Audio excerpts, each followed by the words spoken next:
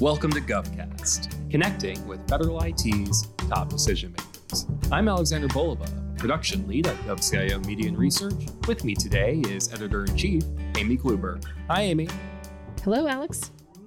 So you had the opportunity to chat with Lauren Zabreck, Senior Advisor at CISA. How'd it go?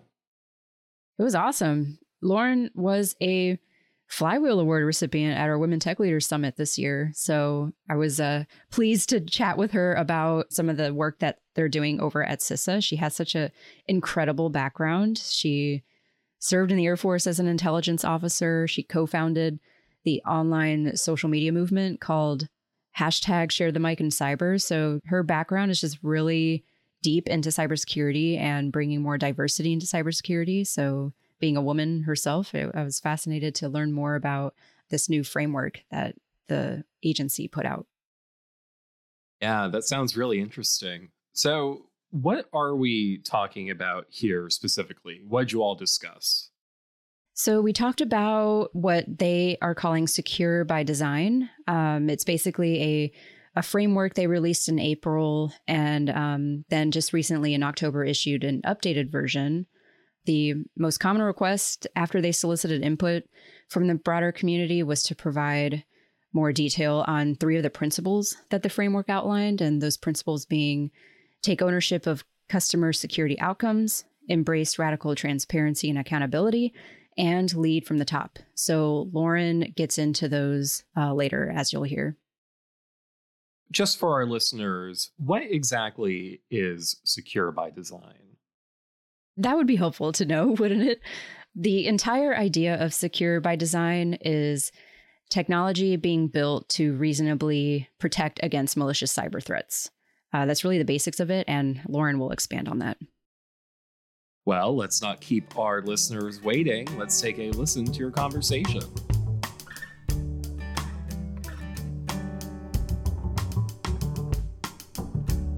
Hey, Lauren, great to have you on the show. I'm so glad to talk to you about Secure by Design and some of the cybersecurity strategies where this is fitting into. So I'm so glad to chat with you today. Thanks, Amy. It's a real pleasure to be with you today. So I know CISA has really been emphasizing the Secure by Design strategy, especially lately. I think there's a new version out, but I want to get your take. What does it really mean to be Secure by Design?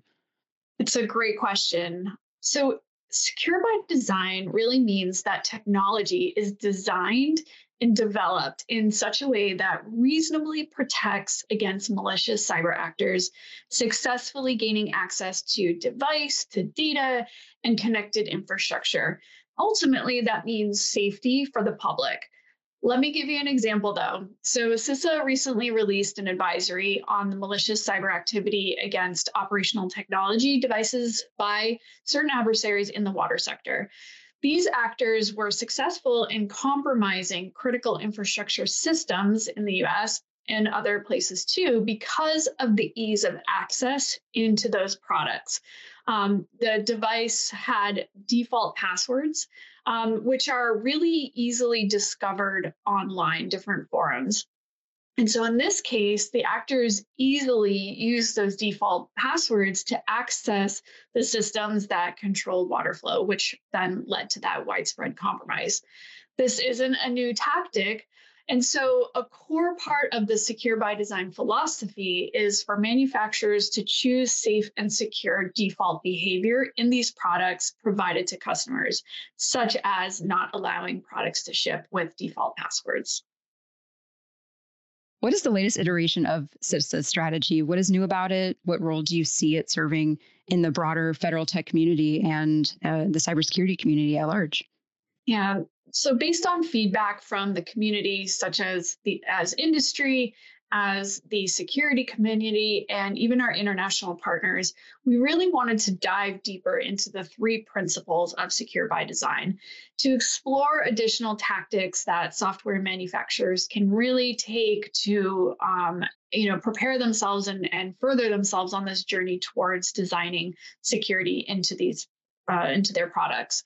So we hope that this guidance really does provide more clarity to software manufacturers and to customers alike. There's a section in there that talks about secure by demand.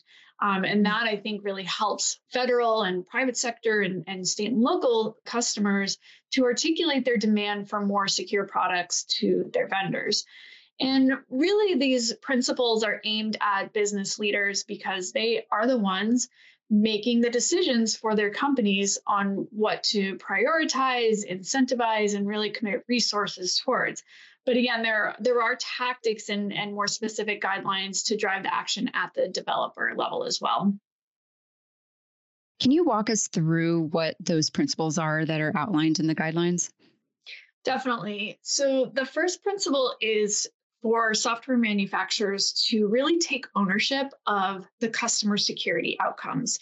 And what that looks like are things like eliminating default passwords, much like we discussed a few minutes ago, providing basic security features like single sign-on, security audit logs, and multi-factor authentication at no extra charge, and working to eliminate entire classes of vulnerabilities. So making sure that, say, memory safety vulnerabilities are gone, or things like SQL injection, the things that we know how to eliminate to actually do that from the design and development phase.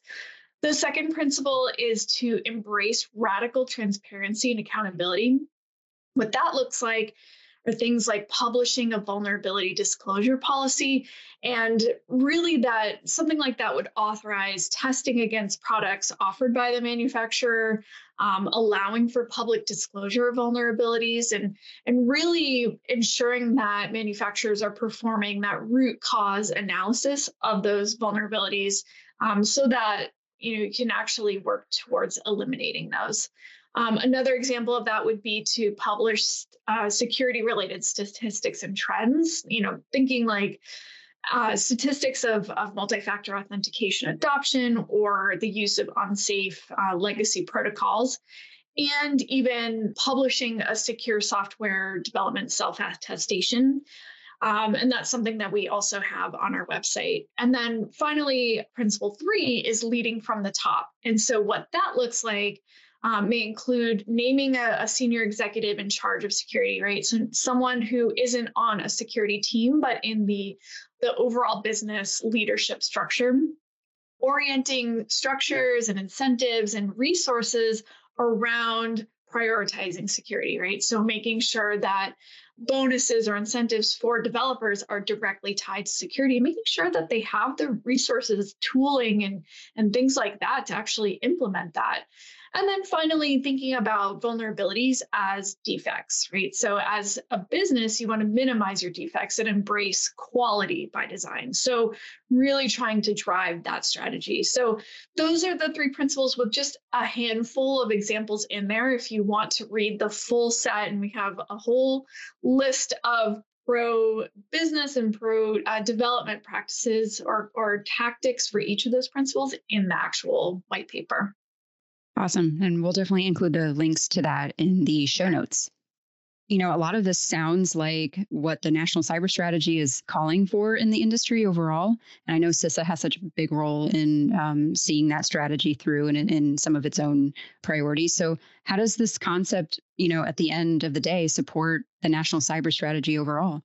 That's a great question. So really, you can draw a straight line from Secure by Design back to the National Cybersecurity Strategy, specifically Pillar 3, which is to shape market forces to drive security and resilience. The strategy itself states, and I'll read it, a single person's momentary lapse in judgment, use of an outdated password, or errant click on a suspicious link should not have national security consequences. And yet it has and continues to do so. So, like the strategy states, we really have to shift the responsibility of security to the most capable and best positioned actors to make sure that our digital ecosystem is secure and resilient. Absolutely. It's certainly interesting to see how that strategy has been, it only launched in March of this year, and to kind of see that the quick action that government has taken overall just in tackling that, it's been quite fascinating. So it's interesting to see how this fits into it. Definitely. So you mentioned the water security breach with the water sector, and there's been so many high-profile security incidents just in the past couple of years alone, especially with COVID. And we're starting to see how government is responding to some of the various calls to action. There's been the Zero Trust executive order, of course, the National Cyber Strategy. There's been other efforts. What has been the response in the community about why something like secure by design is critical? How are you seeing it kind of proliferate across everybody? There's been a really positive response to this. And I think it's because those incidents and liability and calls to action have really traditionally focused on the customers of software. We've placed so much responsibility on them to bolt on security to their products that they're using after the fact, right? But it's simply not scaling security. And honestly, studies have shown that the cyber innovations, the new things that are developed that have the most impact are the ones that scale across cyberspace.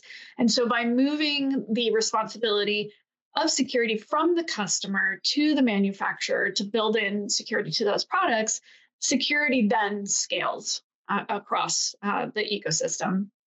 And I think that we're seeing such positive response in the community because I think it brings relief to CISOs and users of software. It I think, kind of speaks to the stress, right? I know that there are different news organizations that really have talked about the great deal of stress on CISOs and customers of software. And so I think what that does is kind of signal to the community, like, this is untenable and this is something that we need to change. Absolutely. Yeah. And I think many of your peers say the same thing. It's not just the CISO's responsibility anymore. It's, security is everybody's issue. So it's interesting to hear how this is a part of that conversation. But where do you see opportunities to improve cybersecurity or really future-proof tech for evolving threats? And how does secure by design fit into that journey? There are classes of vulnerability or defects and ways of mitigating or addressing them that have been studied for decades, right? And yet, software and hardware manufacturers still allow their products to ship with those particular defects. And then it costs a great deal to pull developers off the line and to develop a fix for that once a vulnerability is identified down the line. And then not even to mention all the lost productivity and the cost to patch on the customer side. And an example of this is memory safety vulnerabilities, which are the most prevalent type of disclosed vulnerabilities that malicious actors routinely exploit. And this is actually something that you can read more about in our most recent publication called The Case for Memory Safe Roadmaps, which was co-sealed by NSA, FBI, Australia's Security Service, Canada, the UK, and New Zealand. And really by working to eliminate these entire classes of these defects, then I think you can work to future-proof products in such a way that, we take one way of exploiting technologies off the table and therefore making them, one step safer. But at the same time, I think as part of that, we sort of focus on costs and sort of what developers have to do in order to make that happen. But I don't think that we're talking also enough about the benefits and the opportunities to those businesses. Really when done right, then, designing products securely can help to reclaim employee time that maybe otherwise would have been spent, sort of reconfiguring engineering efforts or taking like systems offline. And I think even, we could also improve the performance of those products also. It can help reduce the attack surface, reduce processing time, and reduce complexity for those security teams. So really, it's allowing for more productivity and even potential reinvestment of, costs into the company. Absolutely. And I know this strategy had a lot of input from many different people outside the security industry too. Are there any challenges that you see? What have they been saying about something like how secure by design can look in their organizations as far as like the challenges they have to overcome? I know culture is a huge issue a lot in any cybersecurity strategy. So I'm curious about that. Yeah, I think the number one challenge is, it's more of an economics issue, right? This is a technological thing, but the issues here are ones of incentives or misaligned incentives. So a lot of the questions, really stem from, who pays for this, right? And so we're trying to understand what those costs might be and like the impact of shifting those costs. And so, it's also, policy decisions as well. So until I think, we can shift those incentives, then, at this moment, the financial incentives, I think for, notwithstanding the ones I just talked about, but, I think companies are really trying to understand those incentives. And that's why we're also trying to talk about the benefits as well. But I think that's an uphill battle. Awesome. Is there anywhere listeners can go to hear more about some of this, or is there anything that is on the horizon that we can keep our eye on as this strategy kind of evolves? Yeah, absolutely. So you mentioned the latest iteration of our Secure by Design guidance that came out in October. You can find that at CISA.gov/secure by design. We are starting to put out what we're calling Secure by Design alerts. So those are publications that really are relevant to recent cyber attacks that, we can actually draw that line between the attack and then the actual product. We have a pledge that a number of K through 12 education technology manufacturers have signed. So we're constantly. Oh, and I mentioned the Memory Safe white paper that just came out. So we're constantly trying to put out guidance and thought pieces and things like that, which you can all find at CISA.gov/secure by design. Well, thanks so much, Lauren. This is a fascinating look at that strategy, and certainly excited to see how it evolves and how this is playing out in the overall community. So thanks for sharing. Thanks, Amy. I really appreciate you having me on today.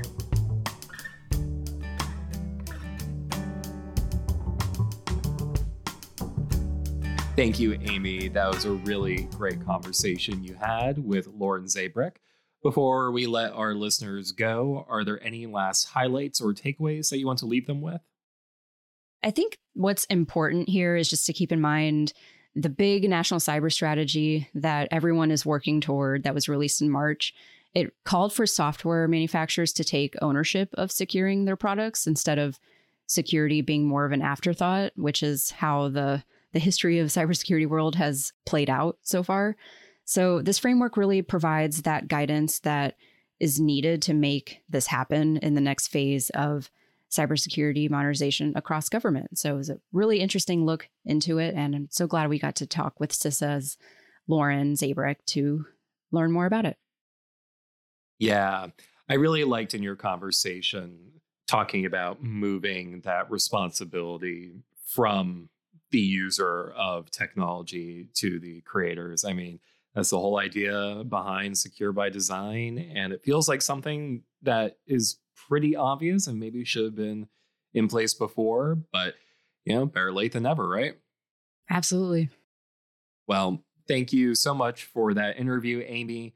Listeners can tune in next year for our next GovCast. That's right. We're taking a little break, but we'll be back in the new year. But in the meantime, if you like what you heard, make sure you subscribe and leave a 5-star rating and review on the podcast platform of your choice. And hey, tell a friend. I'm sure quite a few of you are going to be going to various holiday parties. And if you need some small talk, you can always recommend GovCast. Honestly, if anybody brings this podcast up at a party, let me know. That would make my day. That would be a first. That would make my year, honestly. And there's not much of it left. So let me know soon. Anyways, thank you all for listening. I'm Alexander Bolova.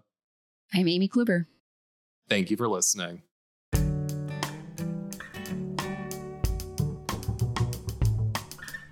GovCast, along with HealthCast and CyberCast, is a production of GovCIO Media and Research. For more podcasts and to check out the other shows, head to govciomedia.com. Watch out for new episodes released every Tuesday and Wednesday across our shows. You can follow all of them on your favorite podcast platform. And if you like what you heard, make sure to let us know by leaving a review. And if you have any topics you think we should look into, contact us at newsletter@govcio.com.